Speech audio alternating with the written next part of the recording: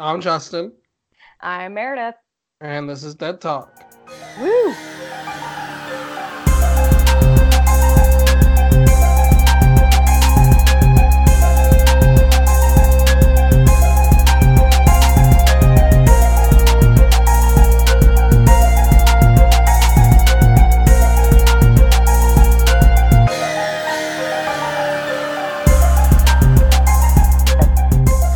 I think I know why we have connection issues. Well, because it's storming. Not here, not anymore. Well, then. It's because I'm trying to download the new Fortnite update. Oh, shit. I need to play it. Did Yeah. you? I'm sure you heard about everything that happened in the world of Fortnite. No, actually, I'm not. I don't really follow Fortnite. No, I know, but it was like crazy world news. What happened? So before the it's season 11 starting now, but they're calling it chapter 2. Okay. Um, they had an in-game event, it happened at a certain time. Pretty much, the whole map got sucked into a black hole because of a scientist's failed experiment. Yep, And those scientists. as soon as it gets sucked into a black hole, like all you saw on your screen was a black hole, and it sat like that for 30 hours. Hmm. You went like nobody knew anything because they did not tell you how long the downtime was going to be, or anything. Like they called the event the end. You went to their fucking Instagram, their Twitter, all you saw was the black hole. You went to their Facebook, all you saw was the black hole. You went to Epic Games, you tried to go to Fortnite, and all you saw was the black hole. Like, you could not find any information on the game on any of their social medias. Ooh, so they pulled the spooky on you. It's pulled a spooky.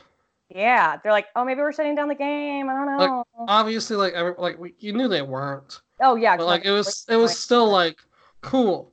I have my whole Sunday to do nothing and play video games, and now I'm gonna stare at a black screen for 4 hours. There was a streamer that literally dragged his bed over to in front of his webcam and just fell asleep.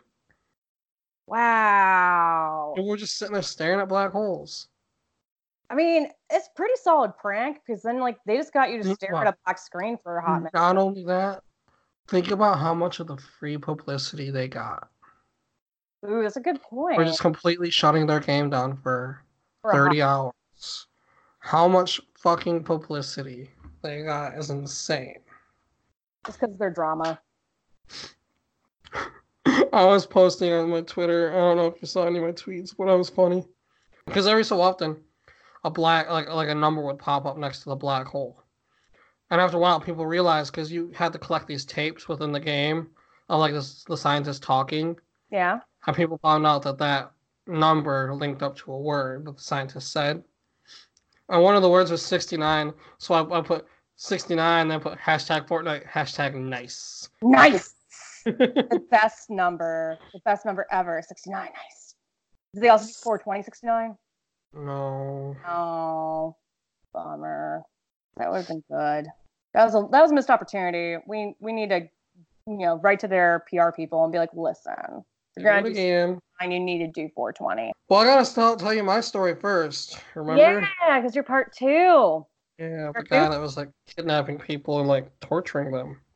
Which was a no good, very bad day. Weeks. Yeah.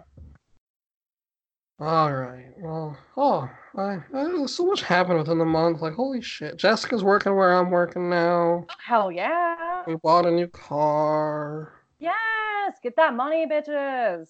We're broke now because we bought a new car. Okay, that car though. You need that. Right. And Dad, if you're hearing this, yes, I took out a loan on on a new car. We can talk about it later. It's okay, because it's the fact of life. Is that sometimes we have to take out a loan to get a new car because you need a car to get to work, and you need work to like keep a roof over your head. Yeah, but he wanted me to save money and just like buy a used car, which I mean I get, but at the same time it's like my brother just got a used truck and he's put like well over $1,000 into it already. You kind of have to be careful when buying a used car because like one, how old is the said used car? Right, especially because I'm driving 350 miles a week, just back and forth to work. Yeah, I'd be like, hey, if you could get a good deal on one that was like maybe a year old, like go for it. But at that point, I mean, I can definitely see why you'd want a new one. Yeah. So I understand. So, I mean, I get that. I like my car. So Ooh, it's which car okay. did you get? I got a 2016 Nissan Rogue. It's Ooh. an SUV. It's fancy. Ooh, that's nice. That's probably good too, because I've never had to deal with Michigan winter, but I know that like It's all-wheel drive. yeah, because ice and shit. All That's not cool. right.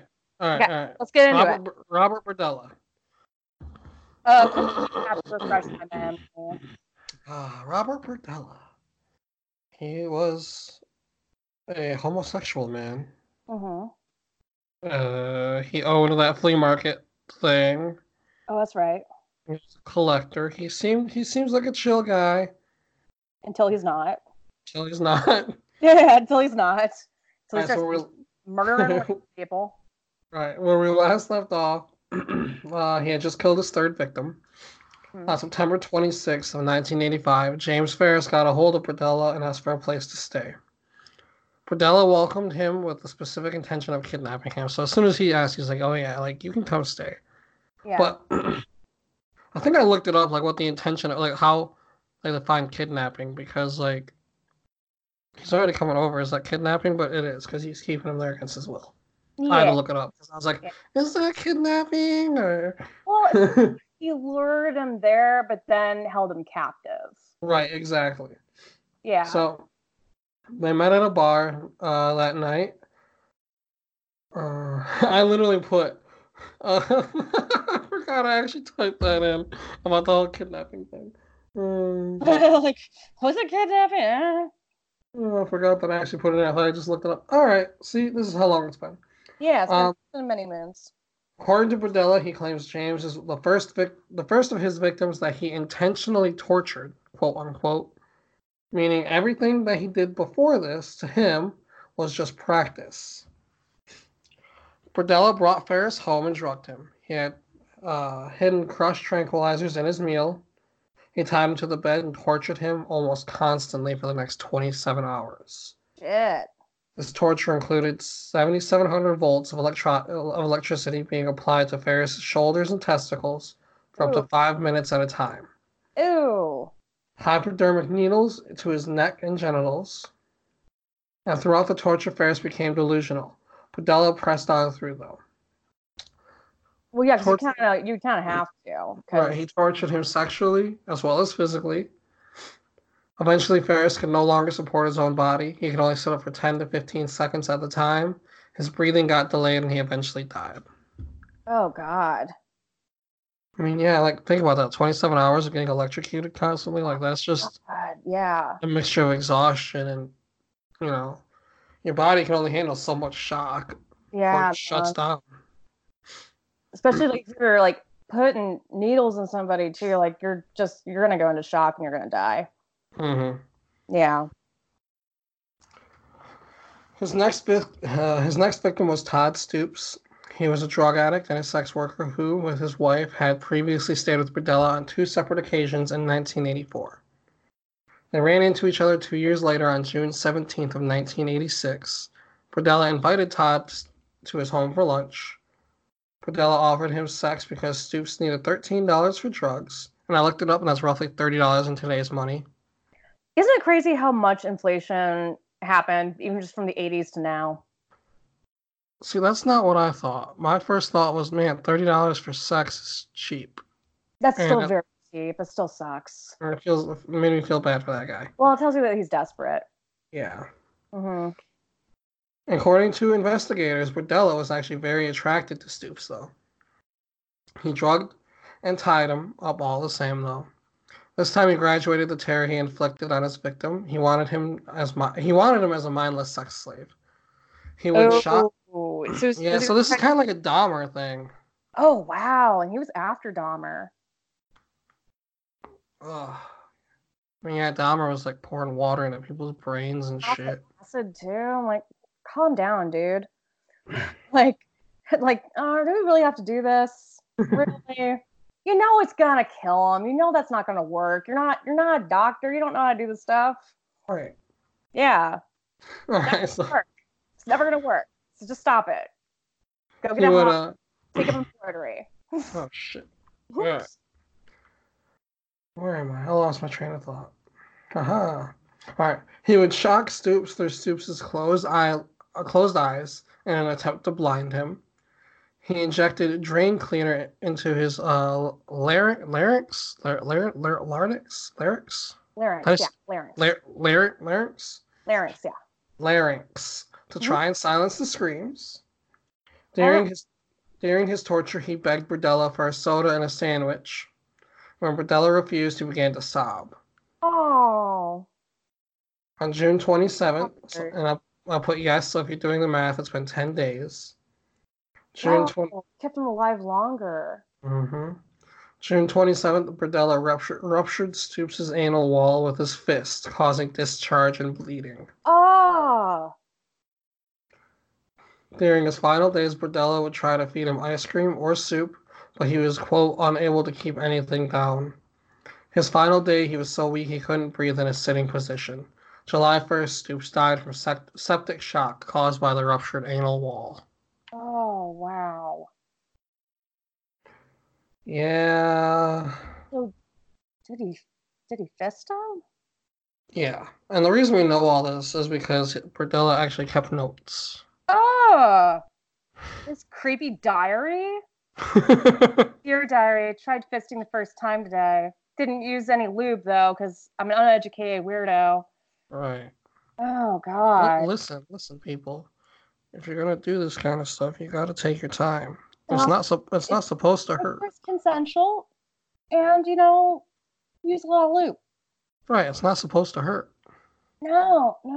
If it hurts, you're doing it wrong. You're doing it wrong. Then people get tears in their anal walls and they die of septic poisoning.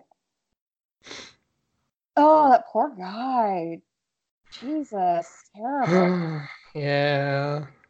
This guy's a piece of shit. So, 3 years later, in the spring of 1987, Burdella began a friendship with a man named Larry Wayne Pearson. No, Larry. Pearson entered Burdella's shop and explained to him that as a child he had a big interest in witchcraft and wizardry. Oh, no, honey. Shortly after, Pearson began staying at Burdella's and performed chores around the house as a way to pay rent. Now, he did not intentionally plan on holding Pearson prisoner, but he said that he decided to do so on June 23rd after bailing Pearson from jail. Because at a certain point, you might as well, right? Like, right. Yeah, that's your thing now. You might as well. If not him, who else? Yeah. Oh, God, poor Larry. He got him drunk, drugged him, and took him to the basement. According to Burdella, Pearson was the most cooperative victim. He bound his hands above his head, secured the rope to a brick column. He then injected Pearson's larynx with drain cleaner. An electric transformer was brought to the basement. Within the first week, Burdella repeatedly shocked Pearson and broke several bones in his hands by beating him with an iron rod into submission. Oh. After 5 days, though, Burdella decided Pearson could move to the second floor as a form of reward for being cooperative in his physical and sexual abuse. Burdella told Pearson he would not inflict as much pain if he continued to cooperate. 6 weeks in, Pearson trained himself to sleep without moving so he would not feel the wrath of Burdella. Oh, wow. After 6 weeks in a futile effort, Pearson bit down onto Burdella's penis and began screaming that he could not continue anymore. He did what to his penis? Did it. Good on him, yeah. Chomp that bitch. Burdella responded by beating Pearson into unconsciousness. Oh. He then suffocated him with a bag and ligature. He then went to the hospital. So, no one, thought to check on... if someone walks in with a bite marker on their dick, wouldn't you hold them for questioning? It would just depend on what excuse he gave, but... Oh, I don't know, man. Because it would depend on how bad the bite is. I'd say it's bad, but also he's pretty weak at this point. Yeah, that's true. Yeah, oof. I would hope that we lived in a world where something suspicious like that comes in, you're like, maybe we should call the cops real quick. Right, I was going to make a quick phone call, be right back. Oh my gosh, just wait a minute. I'm gonna go like wash my hands real good. It might take like 15 minutes though. I'll be right back. And that's when you call the cops. You're like, so here's the deal, guys. Like, we got some crazy things happening over here. But oh gosh, that poor guy. So continue. What awful thing happened? His body was dismembered later on. His head was placed in the freezer for a short time before being buried in Berdella's backyard. Okay. He He stuck that bitch in the freezer for a second just to be like, memories. And then was like, we're going to go bury it now, though. March 29th, 1988. And so how long was this? March 19th, 1988. How long was this after? So 2 years after. No, 1 year after, sorry. Okay, so it sounds like he has like a project for the year, right? Right. Oh. So March 29th, 1988, Berdella abducted a 22-year-old male sex worker, Christopher Bryson. He lured him to the house with the promise of payment for sex. Once to the house, Bryson was struck and knocked unconscious by an iron bar. He was bound to Berdella's bed. He tortured him in a similar way to all his victims before him. This time, though, he swabbed his eyes with ammonia, saying, "The only things you need to think about are you, me, and this house." Oh! Several days. Ah, that's so creepy. Oh, the only things you need to worry about is you, me, and this house. Like, did he get that from a porno? Right. He just like made it creepy because he's a freak. God, ugh. What happens? I forget where I go. Several days later, he began to trust Bryson. He laid off of the physical abuse, but the sexual abuse was not up for discussion. He ended that discussion by saying, "I've gotten this far with other people before, and they're dead now because of mistakes they've made." Okay, of course. Not because you're the one that's torturing people in your house. So 3 days in, and Berdella is already telling Bryson he trusts him. He had convinced Berdella to tie his arms in front of him during the sexual abuse so his arm circulation wasn't cut off. Berdella also put a TV in the room along with the remote between Bryson's legs so he could have something to watch when Berdella wasn't around. Bryson constantly thought of escape. Day 4, he managed to break free from his restraints by burning through them with a book of matches Berdella had left behind. Fuck yeah. Bryson jumped from the second-floor window wearing nothing but a dog collar around his neck. Hell yeah, get it. When he landed, he broke a bone in his foot. A meter reader was across the street, and Bryson approached, calling for help and the cops to be called. He was rushed inside the house, and the meter reader had been in the house that the meter reader had been approaching. The cops were called and arrived in minutes. He was questioned by 4 officers. They noted he had red, swollen eyes, visible scars, and welts across his body, as well as his broken foot and the inability to speak loudly because of the drain cleaner. Later questioning revealed during his torture, Berdella showed Bryson Polaroids of men who appeared deceased, saying he had unsuccessfully attempted to collect as his sexual slaves. So you also into weird scrapbooking? Right? What shit? He's like, hey, we're gonna go trip down memory lane, babe. Yeah, look at all these dead bodies I got. This is gonna be you. Memories. God, what a weirdo. Alright, so he was arrested and he denied police to search his property. They later received a warrant, and investigators found the second-floor bedroom and burned ropes on the foot of the bed. An electrical transformer plugged into the wall with wires leading to the bed. A metal tray with syringes, small bottles with prescription medicine, swabs and eye drops close to the bed, an iron pipe, various lengths of rope and leather belts. They also noticed that posts on the bed had been extensively worn. They discovered a human skull inside a closet on the second floor, a partially decomposed human head in the backyard, human vertebrae scarred by hacksaws and knives were stored in the hallway. Several human teeth were kept in 2 envelopes. Ew. A chainsaw with bloodstains, flesh, and pubic hair were also found. Oh no. They found excessive traces of blood in the basement. Huh? And he didn't clean off the hacksaw. No, he was a very messy guy from what it sounds like. Wow. Okay. So to be like, for one, kidnapped by the psychopath who's gonna like sexually torture you and stuff, but also he can't like clean his own goddamn house. They also found a total of 334 Polaroid pictures and 34 snapshot prints of various males throughout the house. These images showed the men alive and dead. Some pictures were of them being tortured. They also uncovered numerous restraining and sexual devices, hypodermic needles, pornographic literature, and they also found a detailed torture log he made for each of his victims, as well as several newspaper clippings regarding a missing man named Jerry Howell, which, if you remember, was the first man he killed. Yeah. One by one, the men were identified. James Ferris' wife was able to identify him through the Polaroid pictures. During his confession, he said, quote, "These were not people that I thought of. Once I had them bound and was using them, they became something other than people to me. I never thought it out to the level of, what if one of these bodies ever gets loose?" Oh, that's how he thought about them. Okay. So, Wow. yeah. Bordello was able to name all of his victims. He stated with each victim, the torturing got worse, and he would take pictures as a trophy or record the event. He was incarcerated in 1988, and he said he was treated unfairly. He was He said he was demonized by the media and complained to a local minister that he was not being prescribed his heart medication. In 1992, on October 8th at 2 p.m., he was complaining of heart pains. He was taken to an infirmary and an ambulance was called. He was pronounced dead of a heart attack at 3:55. He was 43 years old.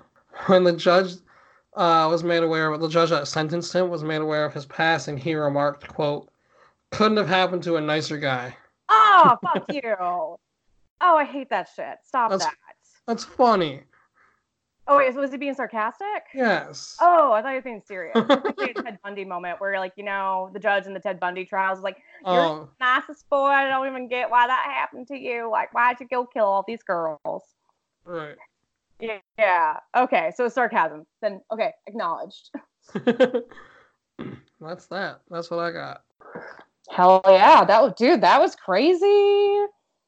I'm so glad someone survived though. I know. What was the guy's name that survived? Bryson. Bryson. Christopher Bryson. Christopher Bryson. I hope he's doing well wherever he's at. Right. Hope he's a happy old man. I hope so. Shit, dude, because you fucking survived. You're gonna need so much therapy though. But that's okay. Hopefully he's already gotten his therapy. I hope so, right? And like, I hope he's like living a very cool, peaceful life, and doesn't think about this all that often. Because I think that when something really bad like this happens to you, you probably can't help but think about it from time to time. But I hope that for sure. the days when that does happen, I hope it doesn't bother him as much as it used to. Right. Yeah. So good on him. I'm glad he survived. Yeah, like that. You ever watch Key and Peele? Yes. That sketch where like he was like, "Hey, remember me? We were in the Human Centipede together." Oh my gosh. Yeah, that was a good one. I love that show. It's crazy to think that like, oh shit, what's his name? Of that duo. Oh god, I'm blanking. There's Keegan-Michael Key and Jordan Peele. Jordan Peele. How Jordan Peele is like now a master of horror. I'm like, oh, thank you. Thanks for your timeline. All right, okay, I like this. I can deal with this. I still want to see the new Fuck. Twilight Zone. Yes, thank you. It's pretty good. Fuck, I went to say Twilight Zone and I thought of Futurama. I said Enter the Scary Door. The Scary Door. No, it's pretty good. There's some episodes are better than others, of course, but no, I liked it. I thought it was pretty solid. I definitely recommend to watch. It's one of the only few funny sketch shows. Mm-hmm. Like Chappelle's Show had its moments. Mine and Mencia was just not funny to me. Yeah. And like all of their shit is hilarious. They're so funny. Like, but here's the thing. I think that like in order to do drama and like horror well, you also have to be really good at comedy because comedy is all about timing. Mm-hmm. And I also think comedy is a lot harder to master because being funny is hard. Like, Tell me about it. It's so difficult. And so if you can nail being funny and the timing of doing that, then you understand like what could be scary to somebody, I would say. I haven't seen either one of his movies, and I'm disappointed in myself. Shut up, you need to. At I least heard they're good. okay. Get Out is really good. Us didn't freak me out, but that's because that type of stuff doesn't scare me. But it was still a very good film. I'd still definitely watch it. Okay. Yeah, so I'm not afraid of my other side twin coming up and trying to get me because it'd be more like, girl, what? Right, she'd be full Again? of rainbows and sunshine. Yeah, she would actually she might be really cool. Like, but she'd be like a cheerleader prep, and I'd be like, well, we can make this work, you know? Because hey, if I had known that my other twin was being stuck in a gross ass place like they were in Us, which I will not be spoiling and give more detail off of that, I'd be like, no, girl, I'm glad you broke out of there. Come on, let's party. We'll figure this out. And then put the scissors down. Come on, we can cohabitate. It's no big deal. And that's how we have a weird odd couple sort of situation going on, and it immediately shifts into a like comedy. So, you know, yeah. But fortunately, mine isn't as heavy, I guess I should say, because it's still terrible. But it doesn't have torture porn in it. So. Okay, that's good, I guess. Yeah. This guy's a fucking idiot. That's like, oh gosh, oh man, you'll see. So the story today is called Operation Purple Rebel, or as I like to call it, Operation Eyeroll, because this guy's extra. To open up the story, there is a young woman called Lisa.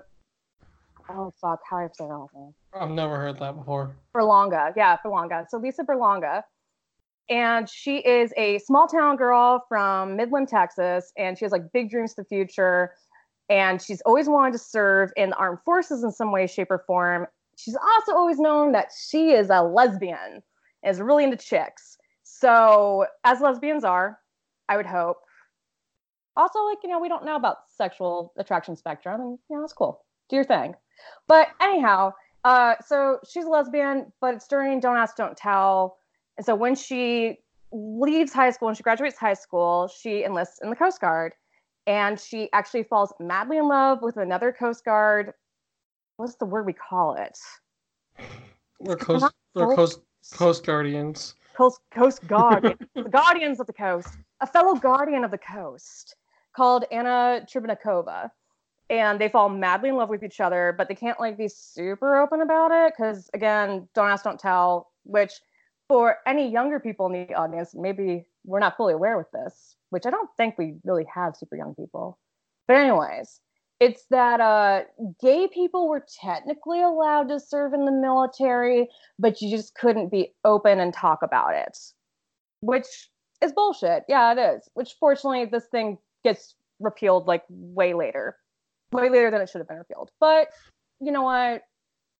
At least it's gone now. But we're still living in that era. So this is around like 2012, 2013.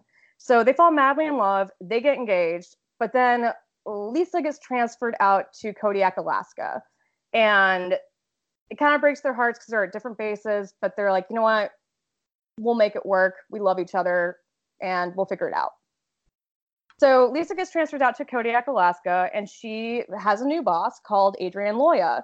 And they quickly become very good friends, which, side note, that's a red flag. You shouldn't have a boss try to be like your BFF because that's inappropriate. But Lisa's kind of young and, I could see where you're lonely. You just moved out to Alaska. You don't have any friends. You're away from like your fiance. Well, especially fucking Alaska. Oh, God, there's nothing to do out there, I'm sure. That's why all one person listening from Alaska. We're not trying to offend you. We're not dunking on you. We just know there's good parts of your state where there's not a whole lot going on, and that's okay. It's very pretty. So let's talk a little bit more about Loya, though.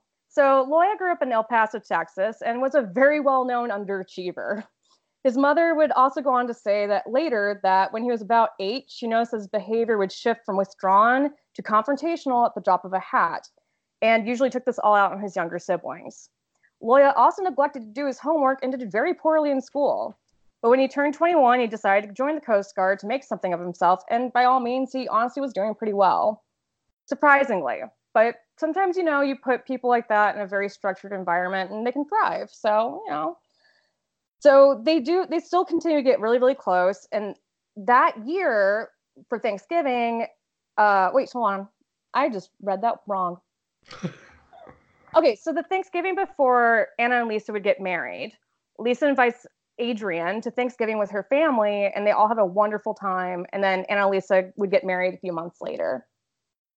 Now, Loya knows that Anna is gay and engaged, and even though he detested the overall concept of marriage, he's that type of person, he was happy for his friend. However, things changed when Anna and Lisa got married because Lisa felt very suspicious of him, which I understand, and thought that he might have ulterior motives. So Anna limited her contact with him outside of work because she wanted to make her wife happy. She's trying to be a good wifey. However, though, Loya starts to really resent her over this. Coworkers would report during this time that there were months of passive-aggressive run-ins. So when Lisa invited Loya over to her place one night, because the wife was out of town, Anna was, and she was kind of lonely, he was like, oh, it's going to be like old times. I got my best friend back. Well, now, unfortunately, when Loya arrives, Lisa is like shit-faced. She's incredibly drunk, and she makes a pass at him. Now, he turns her down. She gets a little bit more insistent, and she's like, it's okay, we won't tell Anna. And Loya turns her down and leaves. So that's inappropriate. Lisa, girl, don't do that. Well, so somehow Loya develops this incredibly delusional belief that Lisa raped him and calls this whole night a rape of the mind, which I understand how shocking and scary something like this is. And I'm not trying to belittle his feelings at all when I say that this dude just kind of took things way too far. Because that is scary. It is scary, especially if you're a guy, you're not, this sounds bad. If you're a guy and you're not used to people treating you that way, I could see where maybe this could hit and hurt somebody more. And it was still very inappropriate and not cool, but you'll see, this goes way too far. So Lisa calls him the next day and she apologizes profusely. She's like, I'm so sorry. That was horrible of me. I did a really bad thing. And Loya promises to keep it a secret, but he gets scared scared that she's going to somehow turn it against him and ruin his career. So he decides to report it, which, okay, that's fine. And I think go ahead, do it. That's a good move on his part. But Loya encounters something that women are all very well aware of. The Coast Guard basically does nothing about this. They give him a new desk away from her, but they say that a transfer request would cause too much paperwork. Side note, have you heard about the quote-unquote mysterious female suicides in the military? No. We're gonna have to talk about that one of these times. They're quote, they're being suicided. Oh, they're being suicided. They're not committing suicide. They're being murdered. No, yeah, they were suicided.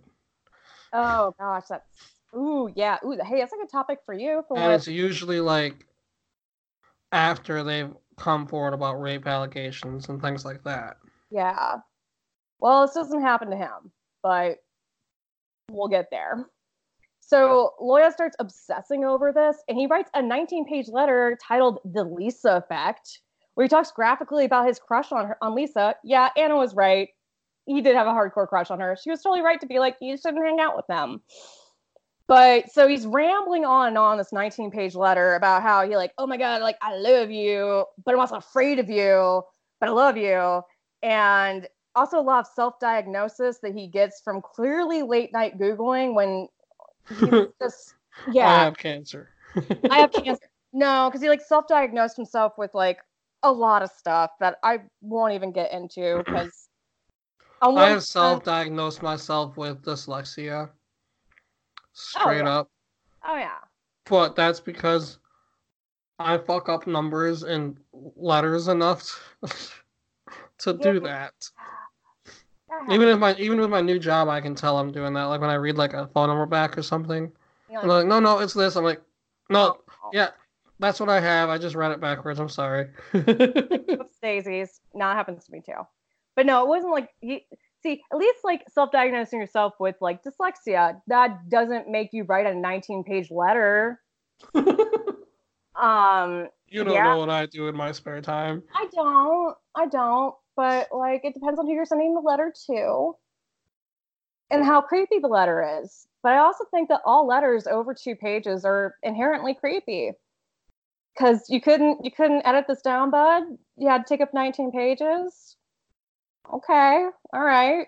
So yeah, so of course he does send all 19 pages to Lisa and also sends a copy to Anna. And so Anna calls him and says that he needs to stay away from them and never speak to them again. Fortunately, Loya does get transferred out to Virginia, and Anna and Lisa get transferred to Massachusetts. So this should all be over, right? Wrong. Wrong. That's even Haha. wrong. You're wrong. You're wrong. No, because it makes it even worse. He obsesses even more, and he begins crafting, I shit you not, a 250-page manifesto called The Loya Wars, which Wait. The Loya Wars, like WARS. yeah. Which, yeah, he did that. And I tried to find a copy of it online just to see how bad it was, but I couldn't find it. So that's probably for the best, though. However, though, he goes way into detail describing Loya's relationship with Lisa and why he wants to fucking kill her. The last chapter is called Operation Purple Rebel, which is a 13-point action plan detailing how he's going to get his revenge. And this is a quote from it. The mission is a basic assassination mission. Confront Lisa any way I can and terminate her. Make sure Lisa knows that I am taking her life and why. This should be very interesting on how this all plays out. I'm so excited. I'm totes excited. Yeah, also, like, I want to take this time to be like, he's acting like he's like this hardcore, like, Marine type. And then he uses the word totes. Well, I mean, I might have edited that. Oh. I might have taken some artistic liberty because I don't like him. But anyways, it's that he thinks that he's like this hardcore military type. He's like, oh no, combat. Ooh. He's in the Coast Guard. The Coast Guard doesn't see heavy combat usually, I would expect. That's why the Coast Guard gets made fun of. Yeah, because like, well, I mean, honestly, if I had to join the military branch, it'd be the Coast Guard because it sounds chill. Because I don't feel like getting shot at. So, or going into the desert. But he really like has this weird inflated vision of himself as this weird big like, ooh, I'm macho and strong. I know war. It's like, you don't though. Okay. So it gets even crazier because he drives 10 hours to Massachusetts and starts stalking them in October. He sets up hunting cameras around their house. And of course, he's recording everything himself like a big dumb idiot, as I said in my notes, by attaching a GoPro to his chest. So there's Nice. like literally like hours and hours and hours of video of him doing this, of stalking them. Because for some reason, he's like, I need to make a movie about this for me so everyone can understand my feelings and how I feel. Because I'm a big boy. Like, I'm an adult. So come February, he feels prepared enough to execute his plan. And of course, because he's extra, he chooses his 31st birthday as the day. Nice. This is happy birthday to me. Which is, let me look up the actual date. Because I looked it up and then I done fucked up. Oh, here we go. Good. So February 5th, 2015. So it's not that long ago. Happy birthday. I mean, he dons his tactile gear and drives to their home. He parks his car to block the entry to the condominium complex and lights it on fire to slow down the police. He also sets up the stereo system outside the vehicle and blasts the theme to, and I shit you not, he's blasting the theme to Star Wars. Like, yeah, he has a theme. He basically made like a soundtrack to this, which also means that he has way too much time on his hands. So he makes his way into the home. He like is able to break in and creeps up the stairs while doing some Home Alone shit and pouring oil all over the stairs as he goes up because he thinks, oh, if the cops come in here, they're gonna slip and fall on this, and then they can't get me. And it's like I'm pretty sure police officers wear non-slips, dude, or a form of non-slips. Like that's not how this works. But that just kind of shows you his tactile genius. So So I will say the car thing, that was pretty clever. But anyways, she goes into the bedroom and rips off the sheets off of a sleeping Lisa and Anna and starts screaming at them to get down, put their hands up. They believe this is a robbery, so they try to reason with the masked intruder. Since this isn't going as Leah envisioned, because he's like, damn it, they don't know it's me. Like, oh, you're ruining my entrance. He pulls off his mask dramatically. And Lisa's like, what, Adrian? Like, why are you here?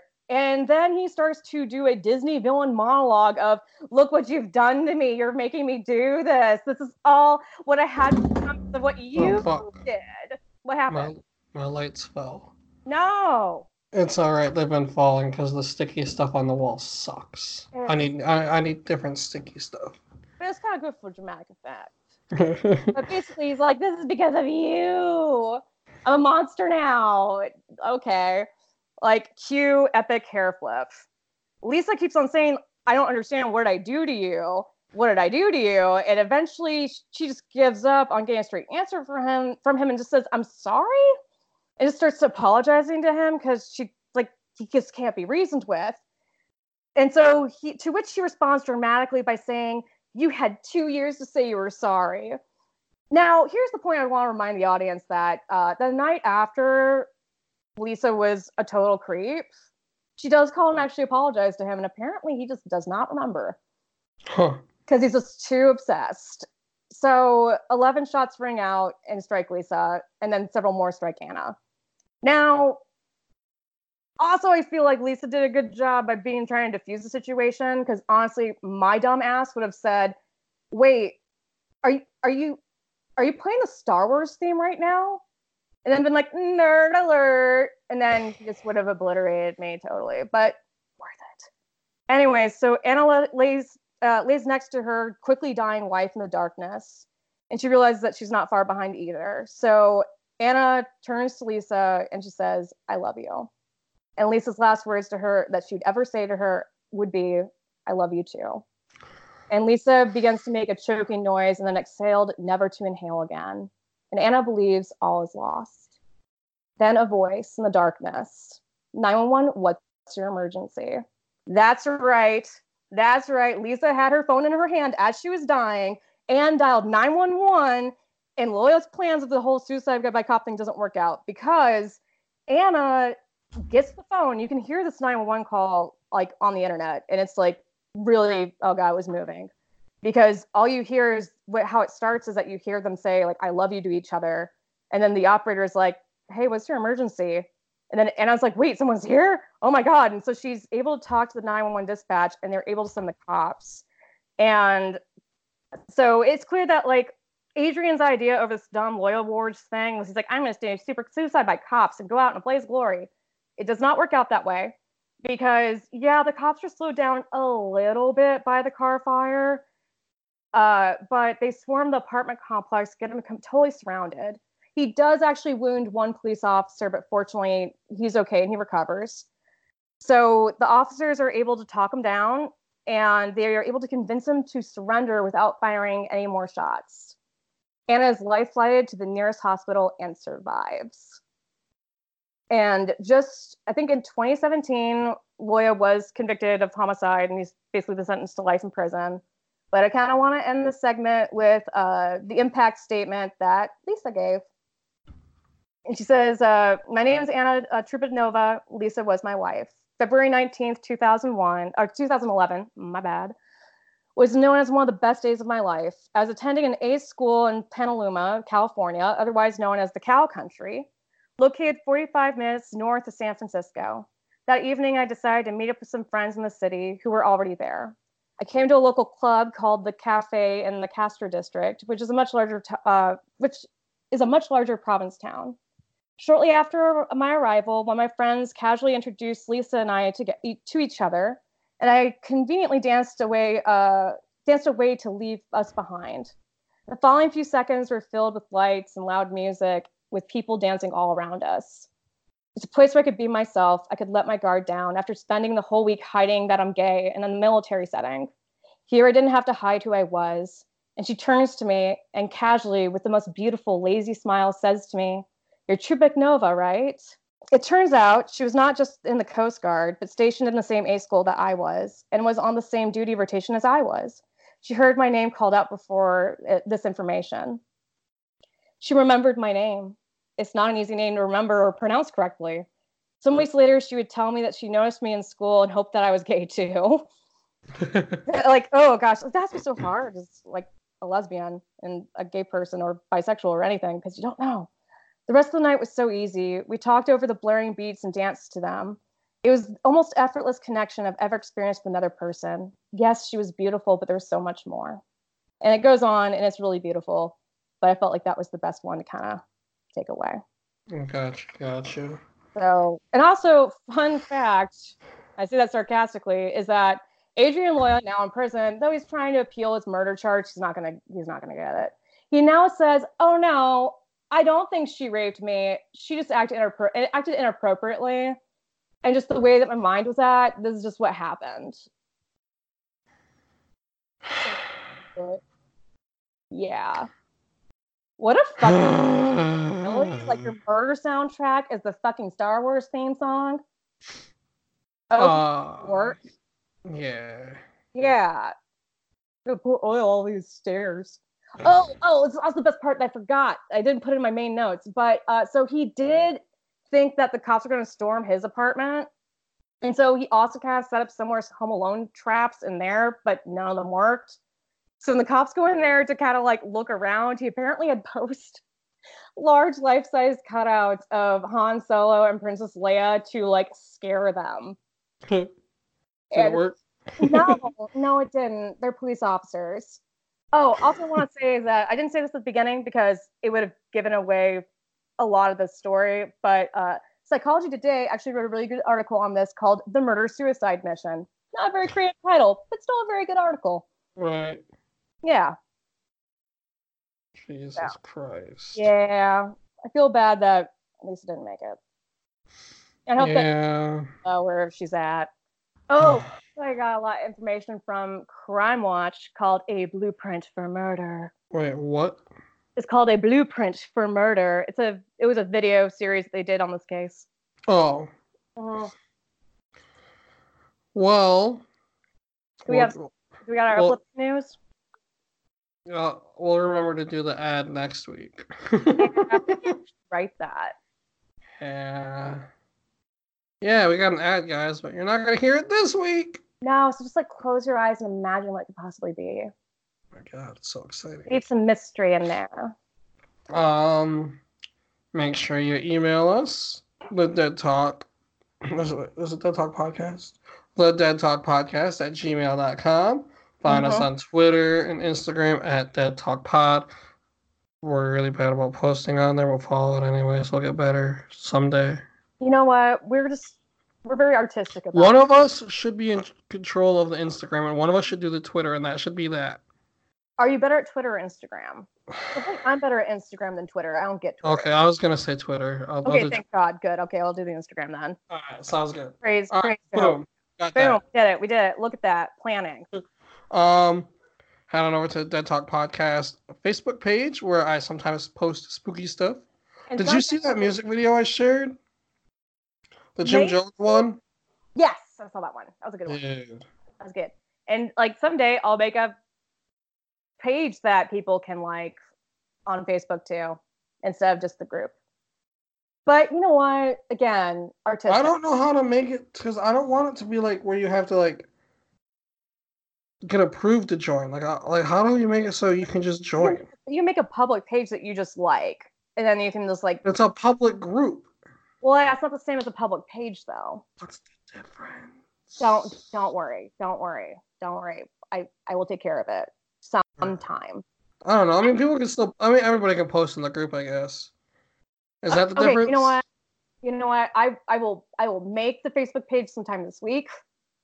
Maybe don't hold me to that because I'm a whimsical person. Don't fuck with the group. You're fine. Wait. Group type. I can change it. No. You can't change a group to a page. You can't. Totally different. It's a totally different thing. But don't worry. I'll take care of that. Well, we can link our page. So you can make the page and we can link the group to the page. Yeah. Haha. Yeah, there you go. Wait, change privacy settings. It's a public anyway. Why do they have to be accepted? Mm. Anyways, that's Anyways, housekeeping. I that's have a nice, happy news story. good. Tell us. This was posted on October 13th, 2019. And let me see if I can figure out who it was written by. Where's the writer? I don't see who wrote it. I'll find it. World War II veteran James South turned 100 years old on Monday. Weeks prior to his big day, he asked for 100 birthday cards. Hell yeah. His assisted living community, Brookdale, Watauga, posted a photo of South's wish on Facebook. He never imagined he would receive more than 100,000 cards. Hell yeah. Go to the store in town and pick out a card and send it to me. That's almost more than I can handle, I'll tell you, Southside. It touches my heart. We're just crying every day because we're just reading all these beautiful cards, his daughter-in-law, Debbie South, said. The cards came from as far as Australia, Great Britain, and even China. He heard from the governor of Texas, United States senators, even the president of the United States. Well, whatever. Whatever. Good job. I mean, was it really Donald Trump or was it like his No, it was probably. But if it was Donald Trump, I guess good on him. Look, he had a small moment of empathy. I doubt it was him. I doubt it was as well. But you know what? That's okay. That's okay. That's okay. We might not have to worry about him in a little while. We'll see. Our nation owes your generation the greatest generation. Okay, this is definitely Donald Trump. Our nation owes your generation the greatest generation. A tremendous debt of gratitude. The letter from President Donald Trump read. South said he is feeling very grateful. I'm just thanking God for watching over me and keeping me healthy. There's no telling where I'll go from here, he said. So it's always nice when you see stories like that. Yeah, man. He's still like the community coming together. And I am not seeing who wrote this article, so I apologize whoever wrote this article. But I am not seeing your name anywhere. You cannot see it. It's hidden. I can't find it.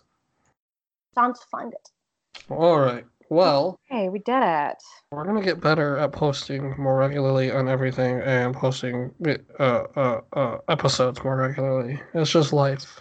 Yeah, you know what? And here's the thing: is that we got day jobs, y'all. Yeah, but it's actually getting better because now me and Jessica work the exact same schedule, so I don't gotta wait until late to make dinner. We can have dinner as soon as we get home. Oh, this is so I got more time after work now, so it should be easier for us here on out. Yeah, and hey, I'm starting to settle into things easier too, so we'll get there one day at a time. One day at a time, man. All right, well that's it. We'll talk to y'all next time. Bye.